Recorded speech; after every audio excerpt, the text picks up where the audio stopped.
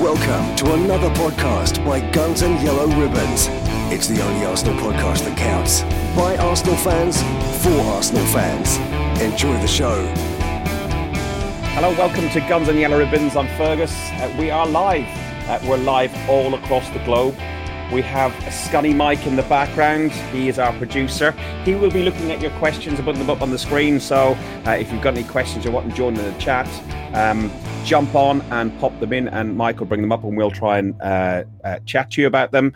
We have a Crystal Palace fan with us. We have Dino. How are you, mate? Not too bad, thank you. How are you? I think you're probably slightly better because you weren't. We will go into the game in detail, but you weren't very confident beforehand. But we shall see. Had we lost, I would have probably been busy tonight. And I was introduced to you by your friend, which is Potsy. Potsy, God, you are a podcast whore. You literally got off Potsy previews about, 2 or 3 minutes ago? Podcast whore.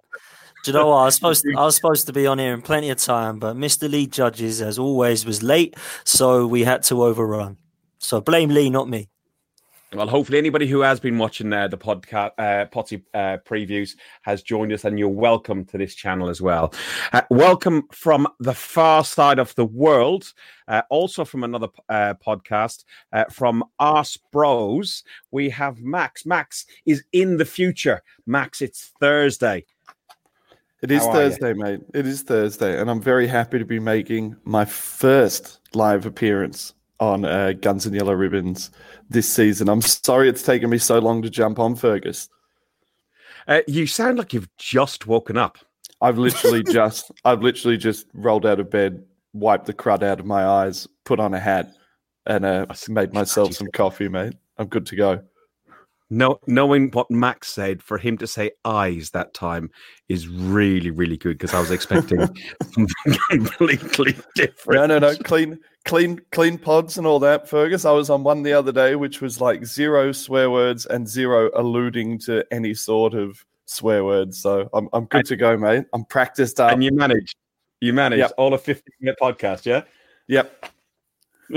Listen, first thing I need to ask, more importantly, is you're okay. You're out in Melbourne, aren't you? Yeah. So with the fire relief. Yes. Yeah, look, basically something that is bigger than the entirety of an area that is bigger than the entire of the UK is currently on fire, and it's still on fire. So we're all good. We're in Melbourne. I drove through it.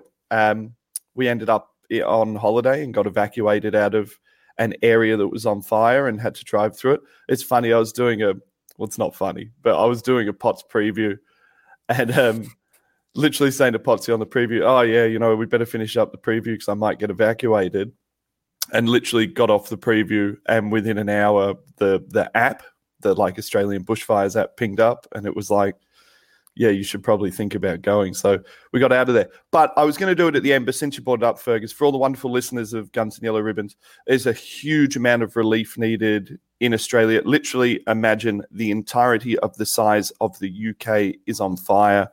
Millions of animals are dead. Tens and 20s of thousands of people displaced, homes displaced. There's fire relief funds going on all around the world. So if you're thinking of a charitable thing to do in this upcoming time, I know a lot of people like doing it for their birthdays and things like that. Bushfire Relief Australia is probably the one to go for at the moment. There's a lot bad here, and the smoke is thick. We will please do remind people and share a link in the comments afterwards. At the end of the show, please do again, because humans can run from this sort of stuff, but animals can't, unfortunately. And I think ecologically it's going to be absolutely dreadful. But we're here to talk about Arsenal. It seems almost minor in the grand scheme of things. Dino, I managed to get a last-minute ticket to go to Palace. It might have been easier to go to Melbourne and go to the fires, honestly. Jesus. The journey from Essex to there, which is about 20 miles, takes 2.5 hours. It can be challenging. It can be challenging, especially if you get off at Crystal Palace, as a lot of northern away fans do, and you can just chuckle on the train when you see it. You're about 2 or 3 miles away from the ground. Well, we actually got on the train. I got a ticket last minute. I ended up in Victoria, Wetherspoons at 10 a.m. in the morning, and for me in the pub at 10 a.m. in the morning. It's great. And we had to go from Victoria, and we had to get off at Sellers Park. But what we didn't realise is that there's a short platform there, and I was with the guys from our WhatsApp group, Dan, the away boys on the WhatsApp group, which is sorting me out with a ticket. Really good guys. We're all sitting on the train. Lee Judges and a few of the others are sitting on there with us, and we're just sitting on a train track, thinking I can see Sellers Park from here. It didn't move. All of a sudden, we're in East Croydon, and we had to wait for a train to go back the other way. So we literally just made the game and got into our seats just at kickoff. But I've been there last year, and what's really good, I don't know if you're aware of this as an away fan, Dean. You have a DJ right by the bar, and he just pumps out music, and it's just a party atmosphere. It's a great ground for that sort of thing. It does get the crowd going, I mean, half an hour before kickoff. Everyone starts jumping. So the game itself, what did you make of the game, Dean? Give us a summary of what you thought the first half was like, and then we'll go around the Arsenal guys, because obviously you're here as a Palace fan to represent the Eagles. Right. Well, it started as many of our home games have started this season, i.e. we just don't turn up, we just sit back, effectively, give the other team a goal head start, as we did on Saturday. And I believe, I checked some of the stats, we've managed to score 1 goal in the first half out of all our home games this season. And then we decided to wake up in the second half, where we scored 8 or 9, I think. I don't know what's wrong with them. Don't know why they don't. If we'd come out against some teams, get in their faces, we could have probably picked up a few more points this season. Not that I'm complaining. We're still above you. But yeah, so far so good for us anyway. We can take him out of the stream at any time. We've got producer Mike in the background. We can just get rid of you at any point. There's something wrong if I didn't gloat, isn't there? I mean, no. And listen, we were on Potsy's preview, and we'll talk about that in a second. We're on Potsy's preview last week ahead of the Palace game. There was myself, yourself, Manny, me and Manny in the same room. Oh, Jesus. And you were hopeful of a draw at best. And, you got that. So you should be pleased with it. Potsy, looking at the game, we started bright. We scored early. Aubameyang got a 12th-minute goal. But what did you make of... Let's look at the first half hour. Listen, I thought it was a very comfortable first half hour. I really did. I didn't think Palace had really caused us too many issues. I thought that, personally, Torreira was outstanding. I loved what Aubameyang was doing. Maitland-Niles didn't really give Zaha a sniff. I thought that the midfield was really balanced again with Xhaka and Torreira. I really liked that midfield. And the first half hour was kind of a very comfortable performance, and I think that Arteta would be very, very impressed with that. Maybe didn't create as much as we would have liked, perhaps, but it was certainly a kind of in control for that first half hour. And, for me, I can see what Arteta's trying to do there. And as soon as it got to that half time and things started to go against us, that was when it kind of changed, really. But first half, for me, I was extremely impressed, I must admit.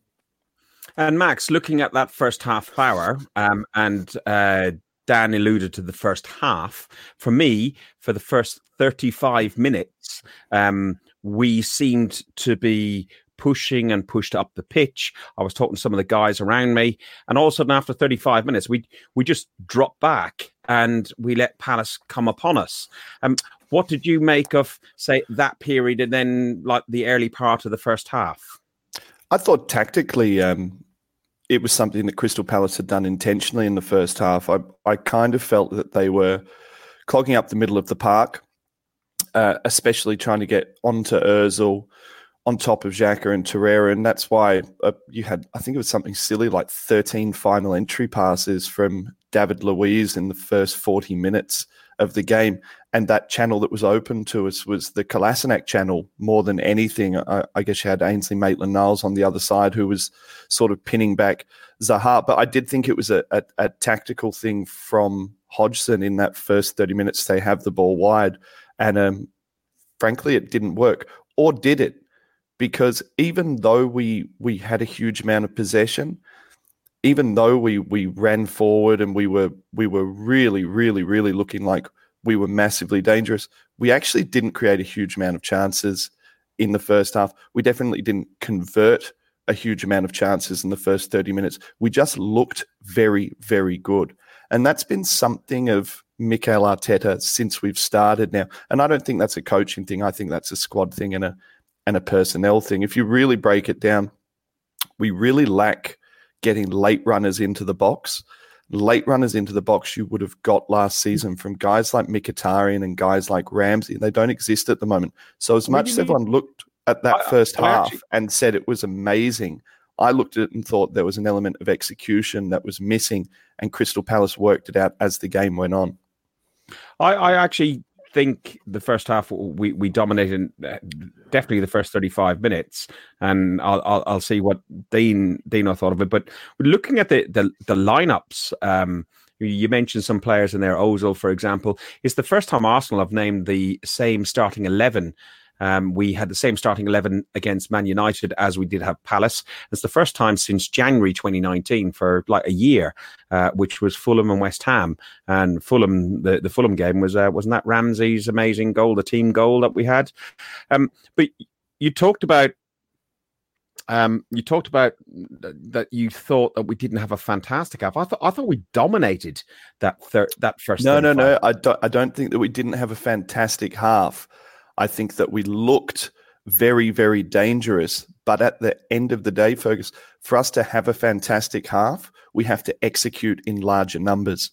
And we didn't actually execute that final piece again. It's really only Aubameyang who enters the box for us. So we have a single target.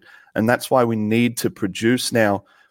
It seems almost like that old-fashioned Arsene Wenger goal to break down teams at the moment. When we pop, and we get someone through on goal, we had a huge amount of domination, but Palace were almost sitting there and saying, have the ball in wide areas, we're comfortable or we're confident that we're going to get it done with our centre-backs.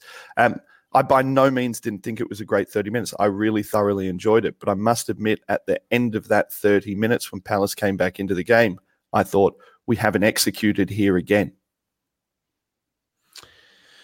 Okay. Dino? What did you think of that first 30 minutes? Because for me, it looked like you just let pressure come upon you all the time. Just on a technical note, I can't hear Dan at all. So if he's saying anything to me, you'll have to translate because my lip reading skills on a mobile phone are embarrassing. Going back to the first half, I just don't know what it is with us.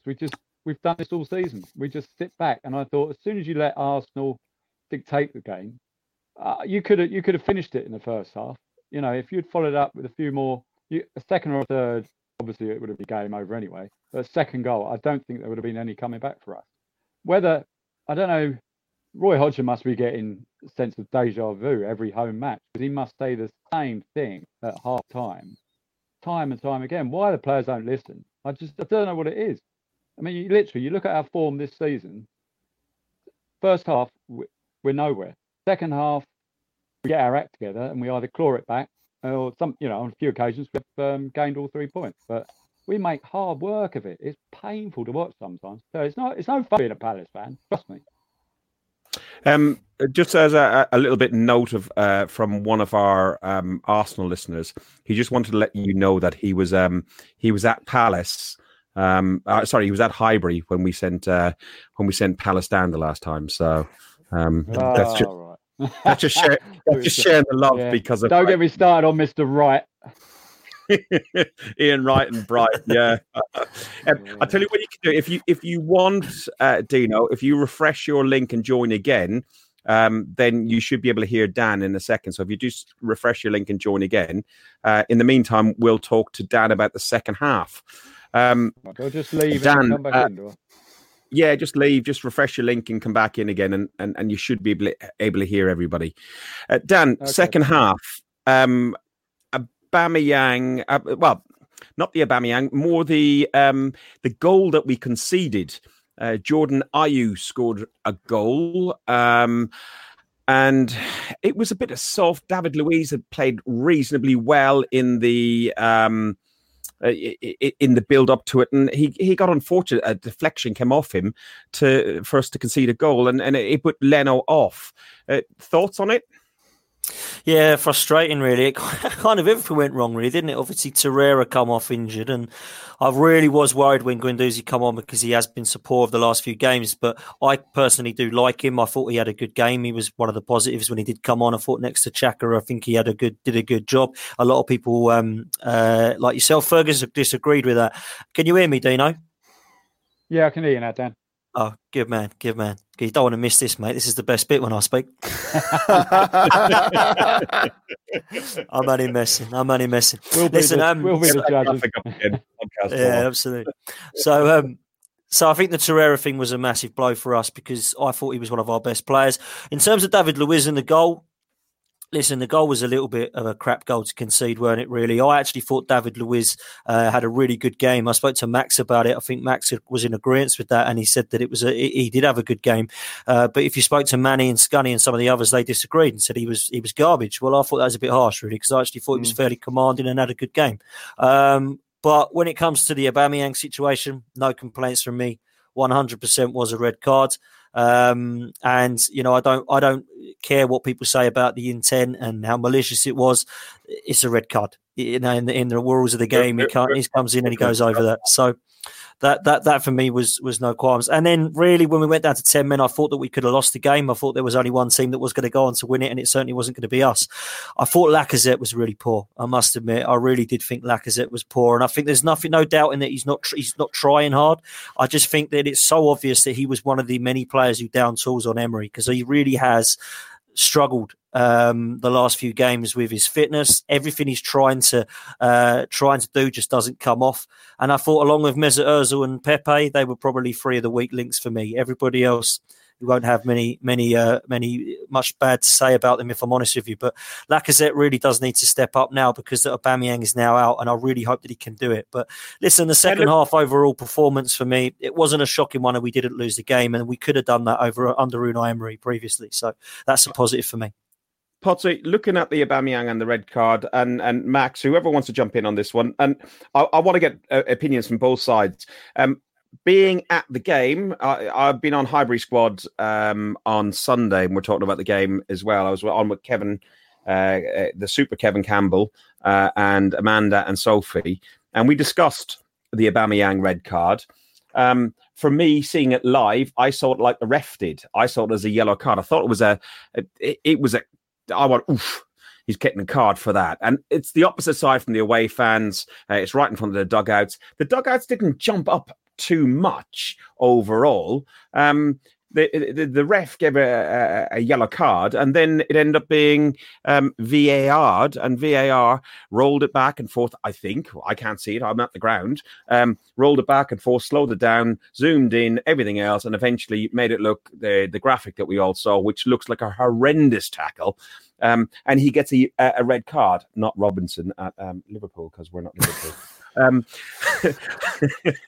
What from a Palace point of view, what did you think first of all, Dino? I was listening to it on the radio. I saw obviously a match of the day in the evening. It did look nasty. It was as they were saying, the intent. It was more probably clumsy the way he caught him. But I think if the boot had been on the other foot, I think you would have been screaming for a red card as well. I think it was the right decision. I know they appealed today, didn't they? Which got turned down. So, I think it was the right decision. It's not even worth the conversation. It could have, really it could have been someone's career for quite some time. It's so far from even being worth a conversation. There was. Forget about intent, but there was no power involved. He had. Who cares? It's blatant. It's ankle. It's a horrific challenge. It's a leg breaker. It ticks the box for like 4 of the 5 parameters that are required for a straight red card. It's a straight red card every day of the week. Like anyone online who's like, oh, a bit harsh. Oh, what happened with Andy Robertson? Sod what happened with Andy Robertson. We're looking to get the right decisions out of VAR. It's the right decision out of VAR. Max Meyer, in a decimated squad, is now injured. He's unable to return to the pitch. Now, granted, VAR shouldn't be making decisions based on what the result of the challenge is, right? That I'm 100% against that. They shouldn't be able to go back and say, now that he's injured, it's a red card. But there is no conversation here. There's nothing to be spoken about. It's high. It's dangerous. It's a leg breaker. He gets injured. It's a red card. Done. But Trevor also says yellow card from watching in the ground. Who gives a toss what it is from watching on the ground? Selhurst But that's what the referee sees. But Selhurst Park is the worst place to watch football anyway. The camera angle's too low. There's obstructed views everywhere. I don't think live from a stand is ever a great place to have an opinion from. Anyway, on these very, very tight margin decisions, I don't think it's a great place to have an opinion from. Referee sees on a daily basis, on a week in, week out basis, don't you think, Max? Live on TV, I said, oh, he's lucky there. And then it went to VAR. And the second it went to VAR, I said, he's gone. And the second it came up on the TV, I said, he's gone. Is the game for television or is the game for the TV? No. That's not. It's not an argument that needs to be had. Like, one, you can see it intimately and closely. I would say that the referee made a mistake in giving the yellow card and that it should have been a straight red. And those sorts of challenges are the sorts of challenges that have seen players like Eduardo have their careers finished. Players like Ramsey have their legs broken. These things, like, if you want to talk about things that have to get out of the game, and if you want to talk about VAR actually doing its job in the way that it was brought in to do its job, VAR never should have been brought in for like Nat's penis offsides. Like, that was never what VAR was meant to be brought in for. VAR was meant to be brought in for the howler. VAR was meant to be brought in for like the Henry handballs against Ireland. VAR was meant to be. You had to, Max. You had to bring it up, Max. Well, I'm trying to hit a nerve here, Potsy. I'm trying to hit a nerve, so I've gone somewhere that's close to home. VAR was brought in for that. VAR was brought in for bad challenges, and VAR theoretically was brought in for bad dives. That's VAR operating the way it's meant to operate. It's a red card. Onwards. Do you not think the referee should have gone to the pitch side camera, anybody? But they've obviously been directed not to do it because there has to be a reason why they're doing it everywhere else, but they're not doing it here. Michael Oliver did in the FA Cup. It's a Premier League directive rather than an English football directive. Look, I don't know why they're not doing it. It makes more. The thing is, like, if we're going to get onto the whole VAR chat, football is subjective. That's the nature of football. And that's why, I don't know if you remember, Fergus, but you and I were on a podcast, on a Guns and Yellow Ribbons podcast, mid-last season. I think I was on with you, Trev, and Johnny from the North Bank. And all you guys were pro-VAR. And I was saying, be careful what you wish for. This thing will ruin football. Football is subjective. So the problem is you're taking a subjective view from a referee and then going and giving a different referee with a different subjective view an opportunity to then apply what his understanding of the rules are. So the whole concept of VAR, the whole concept of removing a subjective decision from a person and giving it to someone else with another subjective decision doesn't make any sense. So the only way it makes sense is if you're going from the pitch to a pitch side camera and reviewing your own personal opinion, which means me as the ref now, I'm going to change my personal opinion. Why has the Premier League not allowed that? I think it's because a lot of what they were trying to do is they were trying to remove like the anger from the crowd directly from the referee and remove the anger from the players directly from the referee. So it dissipates into something imaginary in a bloke in a truck sitting somewhere else.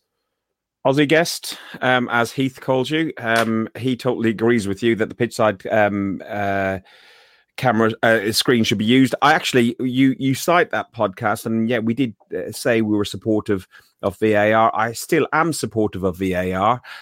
My issue with VAR is not actually VAR; it's the rules. The rules around Nats penis distance on offsides. The one I actually have written down here.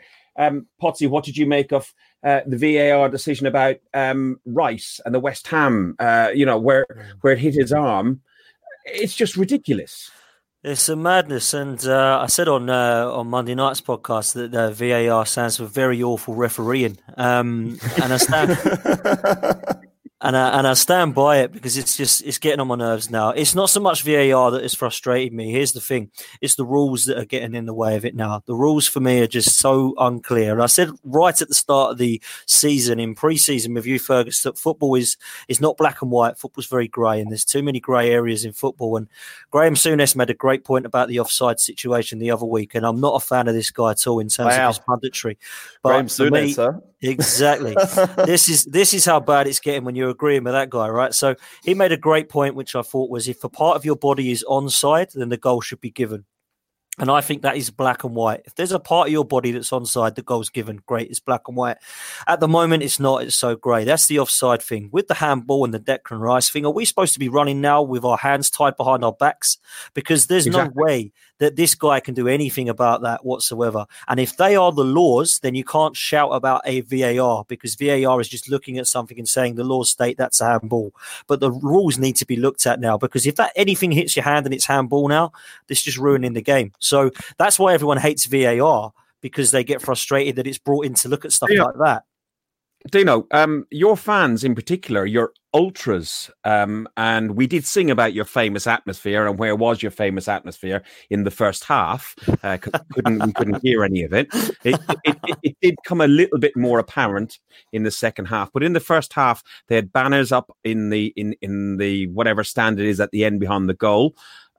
They had banners up about VAR as a joke, and VAR needs to be taken out of the game, and no to VAR. And we actually were singing as away fans, VAR, and all that sort of stuff. But, you had a banner up, and then within seconds there was, actually the banner was still up when VAR was in motion for the Aubameyang red card. And all of a sudden, everyone was going, whoa, VAR. What's your thoughts on VAR? I echo a lot of Dan's sentiments, actually, regarding VAR. It's not... I think they'll have to have another look at it at the end of the season, because it's not really performing how everyone thought it would be performing. There are so many, as you said, Dan, so many grey areas. There's just stupid... I know with referee decisions, old school, it was like the law of averages. You win some, you lose some. But you can't be sure of what's happening now. People celebrate they've scored a goal, and then there's suddenly a stop, and then there's a pause, and then you wait, and then everyone's waiting to see, which way it's going to go. It's ruining football, in my opinion. I think they really need to have a long, hard look at the end of the season. Just bin it. Just bin it. There was nothing wrong with football. There has been nothing wrong with football for the entire of the time that football has existed. Bin it. It's a terrible thing. It's ruining every single aspect of football. It's ruining your ability to celebrate. It will ruin a cup final. Can you imagine going through and scoring a 93rd minute winner in a cup final, and it goes to VAR, and you've got to sit there and you're like, hold on a sec. Yeah, we'll never have that where moment again, would we? It should be, and you know what? If anyone's going to do it, it'll be the Premier League, because the Premier League's got the balls to do it. The Premier League's got the balls to stand there and say at the end of the season, you know what? We gave this a crack, and football was better without it. There was no problem with football. By the end of the season, you're like, we got some offsides, we didn't get some offsides. I mean, boys, we've got like Sanchez's goal in the FA Cup final. That's a handball every day of the week. Every day of the week. So we don't get that FA Cup with VAR. I said it 6 months ago on the podcast, and I argued with you guys 6 months ago, and I said, careful what you wish for. It's ruining every game. I'll tell you one way that you may be able to get a little bit of the best of both worlds, and that's to go to a captain's challenge or a manager's challenge using the fourth official and allowing them to have 1 or 2 opportunities per game to be able to actually allow them to have 1 or 2 opportunities per game to be able to actually say to the ref, no, that's not right. Because the players generally know on the pitch. They know if it's a handball, and it would stop all this silly, constantly relentlessly appealing and trying to get it to go to VAR. A captain's challenge would work for me more than anything else to allow them to say, ref, go and have a look at that. We think that something's gone on. Trev mentions about the Maradona handball. That would have been goal would have been ruled out on the back of VAR. Listen, not trying to get into a huge VAR debate. I think in principle it can work. I think they need to change the rules and put in, bring back in the daylight rule they're talking about and look at some of that sort of stuff. But also, I think that the ref Scotty, you might also put up what you call him, some guy in a van. What do you call him? Guy in his van flogging his dolphin. I loved that. The guy in the van flogging his dolphin needs to only be interrupted when it's clear and obvious mistake, rather than ruining his dolphin. Just to finish up on the Palace game, my imagery is just ridiculous. Pepe, Martinelli, Lacazette combining. When Martinelli came on, he was lightning. He was For anybody who's listened to the audio version, you need to get onto the live YouTube and Facebook versions. The comments that are coming in are really, really good. We got Ben, we got 95 Winston, we got Heath, we got Andy Fink. There's loads of people making comments in there. So just join in, and we have a giggle of what you say sometimes. Just keep it clean, please. The Martinelli was such a threat when he came on. Right, okay. Thank you, Heath. Professionalism, Fergus. Let's go. Yeah, Heath is fiddling with Flipper. Anyway, so Martinelli, what did we make of Martinelli and his performance for 15 minutes? Yeah, I'm really... Dan, go on. Sorry, mate. Yeah, I'm really excited about this lad. I think he's got so much ability. He looks the most exciting lad we've had in a long time, in my opinion, in terms of his age. I think we've had quite a few youngsters come through that have shown glimpses, but it just seems for me that every time this guy comes on, it looks like something's going to happen. He always looks to drive forward, and that's what I love about players. He looks exciting when he comes on. And, I said before that I thought Laka had a bit of a bad game, but as soon as Martinelli come on, we just looked a different team. And I'm so excited to see now that he, I believe, should get the 3 games that I believe he deserves. Now, when it comes to it, I don't know if you know this, Max, but they were saying that he might be called up to the Olympics. Is that happening, or is he not? So last I saw, he hadn't made the squad. He hadn't made the full team. And I did put up a tweet saying if Arsenal were to actually allow him to go now, it would be catastrophic, regardless of whether he decided he wanted to go. I know he's a young man. I know he probably wants to perform for his country and get picked for his country and start that process. But in all honesty, we are paper thin. And there's a lot of talk now about people saying, "Oh, we've got to keep Eddie Nketiah," and Dan, I'm interested to know what you think about this. But honestly, guys, Eddie Nketiah, honestly. Can we get to a point where we're willing to drop this idea that he's somehow going to come in and do something? He's literally done nothing except for come on off the bench in his first game. Was his first game or second game? I think it was his first game when he came on and scored the late winner. Nketiah is not going to do anything in a premiership team. He's just gone to Leeds and done very little in the Leeds team and not been able to get. He was injured. Yeah, I know, but he still wasn't able to get a lot done over Bamford. I just think, at some point we have to sort of put a line through this and say, okay, cool. fans were quite pleased with him. I have a friend of mine who's a Leeds fan, and he was quite impressed with him. He played, I think he scored 6 in his first 4. Then he had some sort of groin strain. I think him going out to Bristol, we were going to jump on the youth players in a minute, but we'll touch on Nketiah now. But he's meant to be going to Bristol. It's not being confirmed yet, but I think that's a really good idea. I think the website confirmed it by accident, pretty much, didn't they? It came on to say that Nketiah is going to Bristol City. It was like, oops. But to be fair, I'm happy with that. I'm with Max. I don't think that it's a good idea to throw him in now. I think Martinelli has proven that already in pre-season and what we've seen in the Cup games, Europa League games, and also now some of the Premier League games, that he is good enough to be in this side. I'm excited to see what he can do now that Aubameyang's out. But the one player that we do need to say, at the moment, or the 2 players really that we do need to see pick it up, particularly at the weekend, is going to be Lacazette and Pepe, because, they're the ones that we paid the money for. We shouldn't be relying and putting too much, pressure on this young lad when we've spent a lot of money on the other 2. Did you think Lacazette had such a bad game? Yes. Some people on social media are really being harsh on him. I thought his work rate, again, it might be different being at the game, because sometimes watching on TV is very, very much a different view. You see sometimes more on TV than you do at the game, but sometimes watching it on the game, I thought he hustled and he was strong, and he does that though, doesn't he? He does do that. He does try. I've never ever doubted the fact that he does try, but nothing's coming off for this lad at the moment, and it just proves to me that he just gave up on Emery a few weeks ago. He just gave up, and now he's kind of been affected by that. For me, he was one of the weaknesses. I think him, Pepe, and Ozil. I mean, Ozil was just invisible again, wasn't he? Why do we keep playing him away from home? Just leave it. Just leave it. Again, Ozil, I thought in the first half made some great flicks and touches, and it just looked like that some of our players weren't good enough to listen.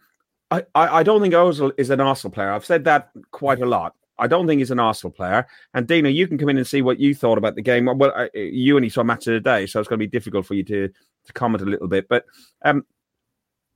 Ozil's not really an Arsenal player. I don't think he's necessarily a Premier League player. He's definitely world class. And he does look like he's coming back a bit closer than where he was before. Under Emery, he was just like gone. The one player I will ask you about, Dino, is Maitland-Niles. What did you make of Maitland-Niles? Because I've heard recently he's, after he went into the dressing room, he got changed and he was emptying his pockets, and he hadn't this iPhone, he had the iPhone 11, the latest one, and he had his keys to his Bentley, he had the keys to his big mansion, and he had Wilfred Zaha in his pocket. Yeah. I was waiting for that one to come up.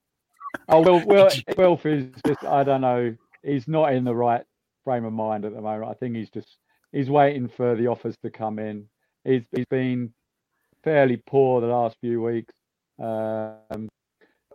Regarding, say Arsenal, I think it's your defence. They look nervous at times. And at the beginning of the season, I know, we got Cahill.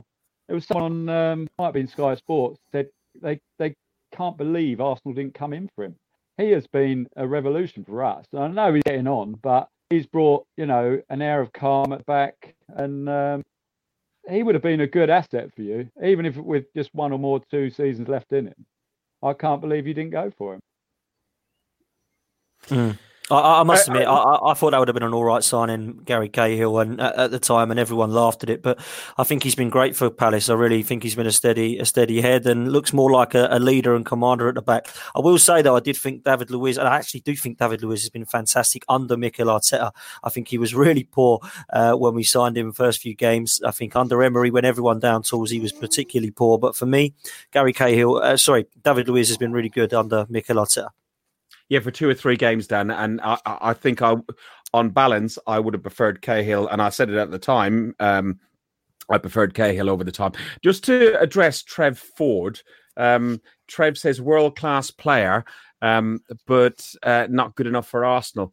It's an opinion, Trev. I know you love him. I know you'd marry him if it was allowed, but he's only got 2 eyes, and he can't have any more eyes for you, mate. I'm sorry.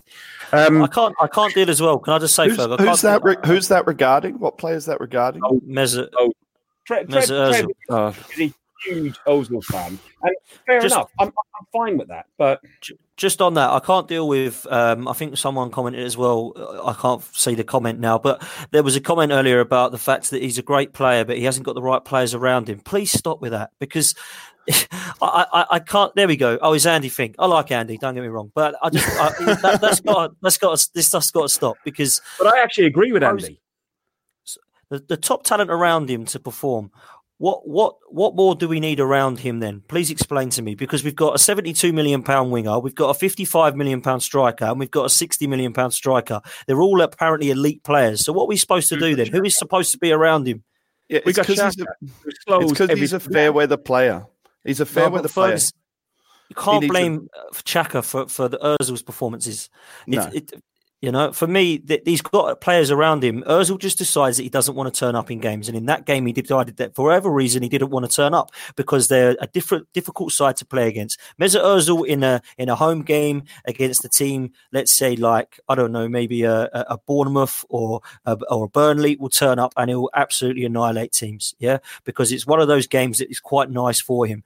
For me, doesn't do it away from home, because it's a little bit different. It's a little bit of a toxic atmosphere. It's not quite as nice for him, and it just doesn't turn up for me. And I've had enough of it now. We've seen it now for 6 seasons, and he had a brilliant game against Manchester United and Chelsea, and everybody loved him. And then all of a sudden he goes away again and he disappears. Sorry, Max, go on.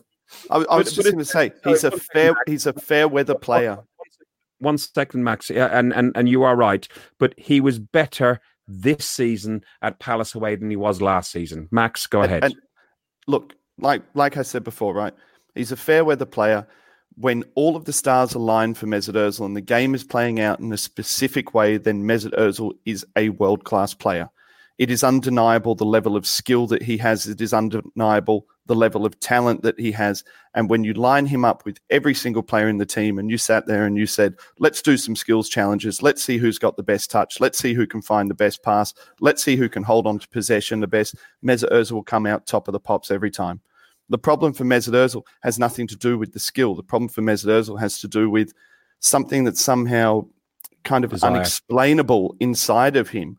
I mean, he's a world-class footballer. He can't lack an amount of desire, but somewhere along the line in his career, whether it's how much he's achieved or where he's come from or post-World Cup or the fact that he's stepped down from Real, he's reached a point in his Arsenal career now where he clearly doesn't have that same mentality or that same drive that someone else would have. I personally have thought that Mesut Ozil has been much better under Arteta, but I also said, every time I said that, the caveat is we've seen blips from Ozil in the past, these little punches where he puts together 5 games and then he goes off the edge again.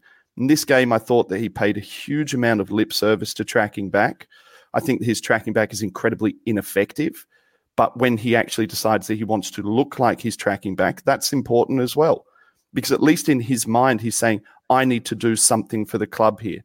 Now, whether or not he's effective when he's tracking back is another entire thing. It reminds me a little bit of my favourite player, Theo Walcott, right? Every now and then. Don't get me started. You know I love Theo, but that's just drill me in the comments, boys. Everyone can have a go at me. Everyone always does. But, you know, Theo always used to, he would just track back and he would look like he was trying hard, but be completely ineffective doing anything.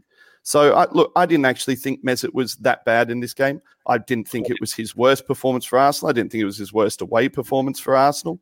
I thought that little touch into Lacazette, that one touch into Lacazette essentially made the goal for Aubameyang. And then once again, once Palace decided to make it bitty and Palace decided to make it an away game, what happened to Mesut? Mesut dissipated. And I think this is where, if you're Arteta, you need to look at pulling the pin on Mesut earlier. So if you want to start him with what we've got on the pitch, I think right now he probably gets into the starting 11. We're very, very thin for number 10s. We're very thin for creativity.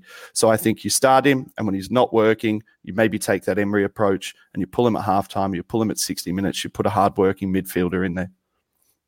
So finishing up on the Palace game, because we've really overshot, and maybe that's the Max effect.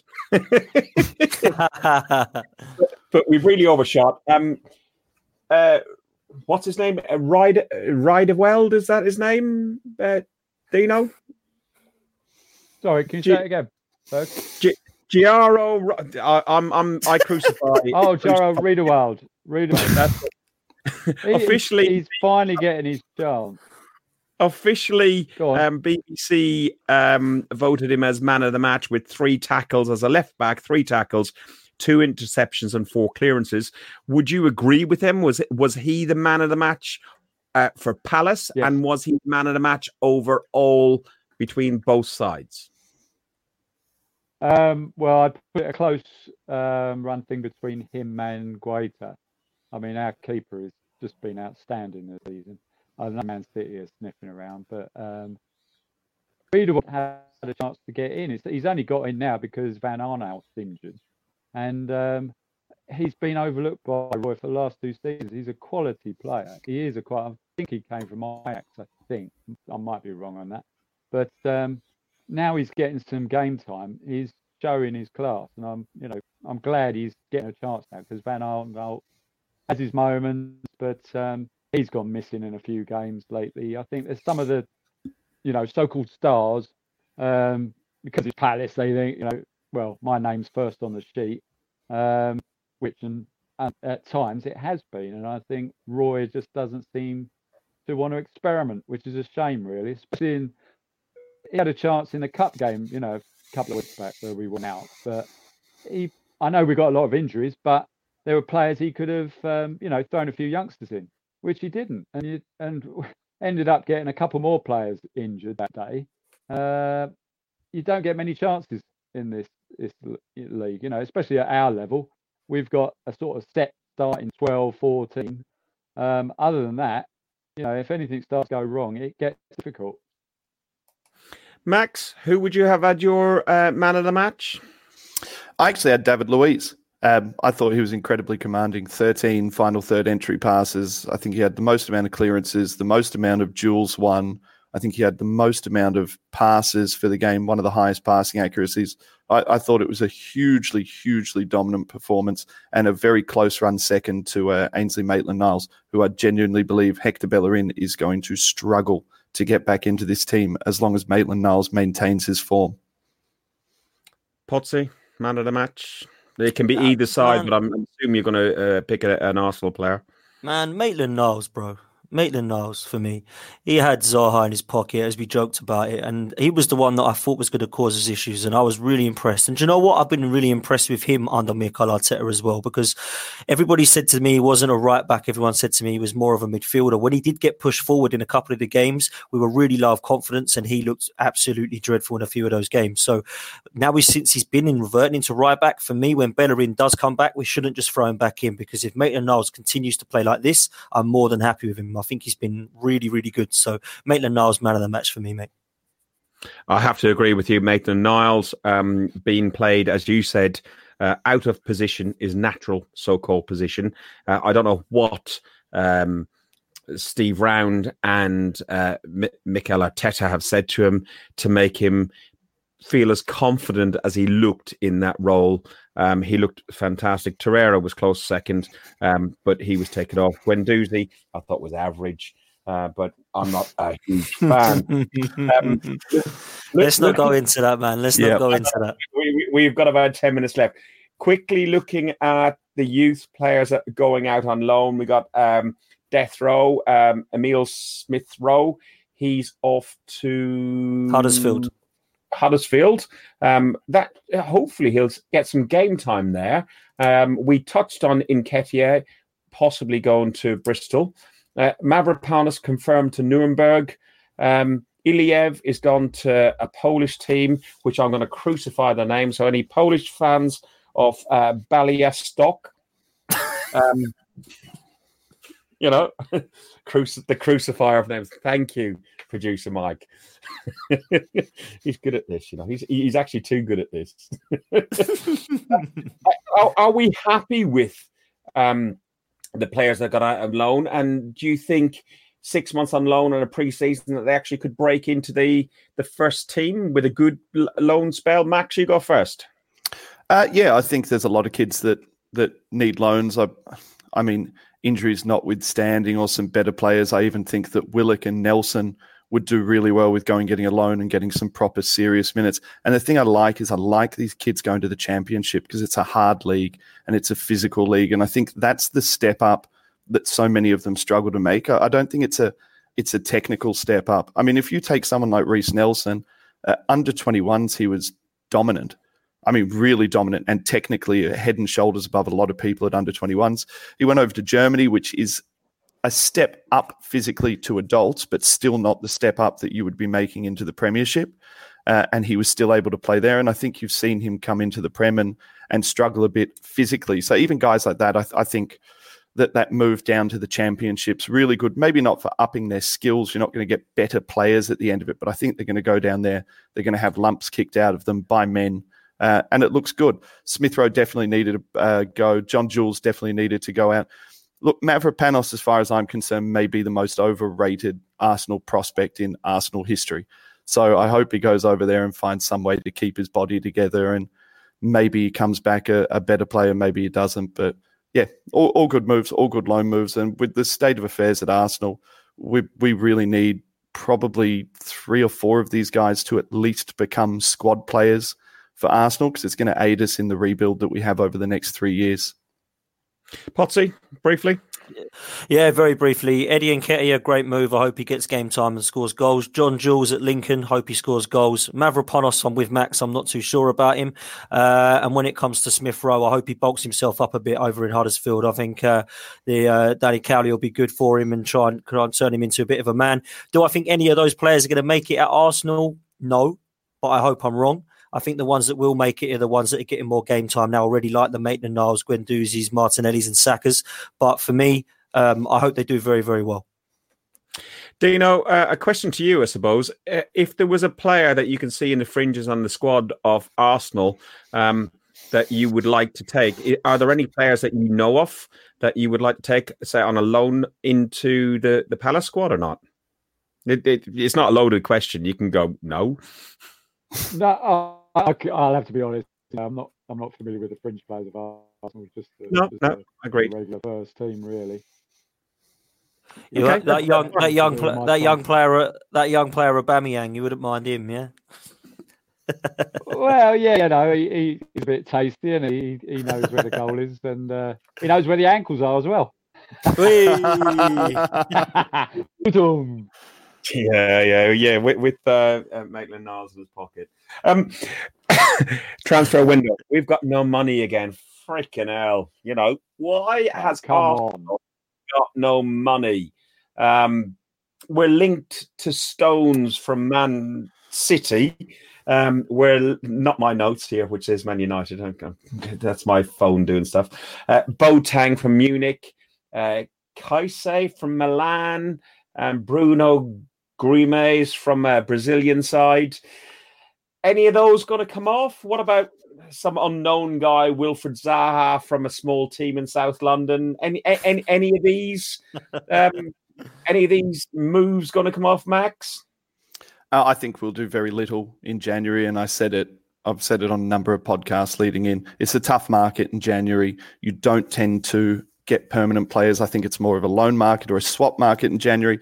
But quite frankly, guys, we're paper thin at centre-back, and any move at this stage, any loan move at this stage is going to be beneficial to us. The John Stones thing, I think, is 200% bollocks, but, that's my opinion. I know a lot of people aren't interested in Boateng, but, I mean, seriously, 6 months, if it ends up costing us $1 million, we're not paupers. We can afford a loan that doesn't work. As long as it's not another Kim Kallstrom-esque signing, I'll be quite happy. Potsy, anything that you want to add on that side? I just don't want to see us panic buy. Personally, I feel like, with Mustafi looking like he's going and Mavropanos off, we definitely need defenders. I mean, Holding is still not 100% fit. We obviously have Luiz and Socrates. But for me, I can't see anything. If it is going to be, I can't see anything big. If it is going to be anything, it will be a Boateng on loan. Or if we can get a deal for somebody like Stones or something like that, then that's, for me, what I can see happening. We're not going to get an Upamecano, and I don't believe we're going to get William Saliba, which was the rumours to start with, that we might get him back earlier than the summer. I just can't see it personally. It's a shame because we do need a centre-half, we do need a defensive midfielder. We're still really short in full-back, but I just can't see it's going to happen. I suppose that finishes the Gooner debate and the talk about transfers and loanees and the Palace game. I do like what Andy Fink has said. I like the ultras that you've got at Palace, and I like it because I've been to Germany and been in the K Block at Dresden and so on. But one thing that I think Palace have taken from America, which I think should be brought to the Emirates, is your cheerleaders. What do you reckon? Do you know? Not bad, are they? Hey, they're worth the entrance fee alone, no. I must admit. And you've got City away to City at the weekend. Yeah, I know. How many? It never rains; it pours. Again, if please someone offer me a draw now, and I'll take it because I think I settle for worst case. I think 3-0. That'd be enough for me. And I mean that's Man City 3, us 0. Obviously, I don't think we'll repeat what we did last season. Put it that way. No, who's coming? No cheerleaders. The Hammerettes. What are the Hammerettes? The Trulls. The Hammerettes. They'll be the Goonerettes. Hammerettes. Yeah, that'd be the West Ham ones. We've got Sheffield at home. Sheffield United. I'm bringing Joseph to his game. It's for his birthday. He will be 11 on Tuesday, so I'm bringing him there. I was hoping to get a meet and greet with the team. Things have not quite worked out. It might later, but it's unlikely to happen. No Aubameyang. What striker do you start with? What do you go 3 up top? Or do you do a 4-4-2? Max, what's your thoughts? Having a look at what Arteta's done so far, I think he's going to go with the most cohesive option he can, which will just be Aubameyang out, Martinelli in, everything else the same. Okay. Potty, any different? No, exactly the same. I think Martinelli's going to come in, Lacazette will go up top through the middle, and Pepe will be on the right. I think that's exactly what it's going to be. I don't really believe that there's much difference I can see. I don't believe Nelson will come in, so I think it will be those 3. And I hope it is those 3, if I'm honest, because I feel that's the strongest option for a front 3. Great. Okay, guys, any score predictions on the game? I've gone for 2-1 Arsenal. I don't think we'll keep a clean sheet, so I've gone for a 2-1. I went for a 1-1 Fergus. 1-1. Sheffield are a tough game, and I can't see us having the firepower. Not with Lacazette misfiring. I think I'm going to go for 3-1. Providing the caveat is providing we get the first goal. If Sheffield get the first goal, we're screwed. You saw it against West Ham. They're very, very defensive. They're very, very structured. And if they get one up, they're Arsenal of the 1980s, 1990s, 1-0 to Sheffield United. Guys, thank you very much. Dino, I really appreciate you coming on. It wasn't as difficult as you thought because you got a draw. As you said, you probably wouldn't have been here if you'd lost. But good sport to you for coming on to an Arsenal podcast and sticking out an hour off us as well. Well, thank you for having me. It's been a pleasure, Fergus. Can I just say a big shout out to my West Ham fans, who I know? I know quite a few, and this season's been kind to us, home and away. So all I want to say is, mine's a double.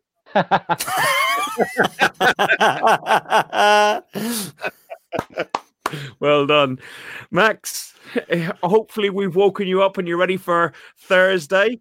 Yeah, mate. You're over the ump.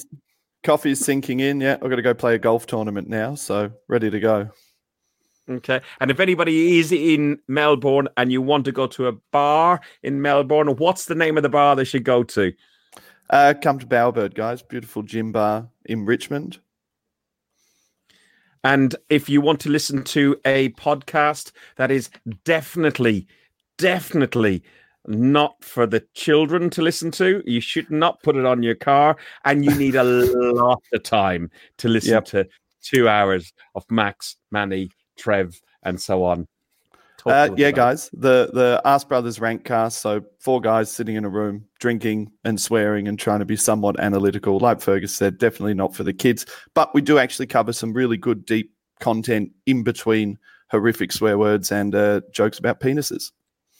And normally lots of illegal substances and alcohol consumed in the process. Yep. We definitely don't hide from the world. Potsy, Max, what's in that coffee, mate? Is there anything in your coffee this morning? No, mate, trust me, that's just coffee.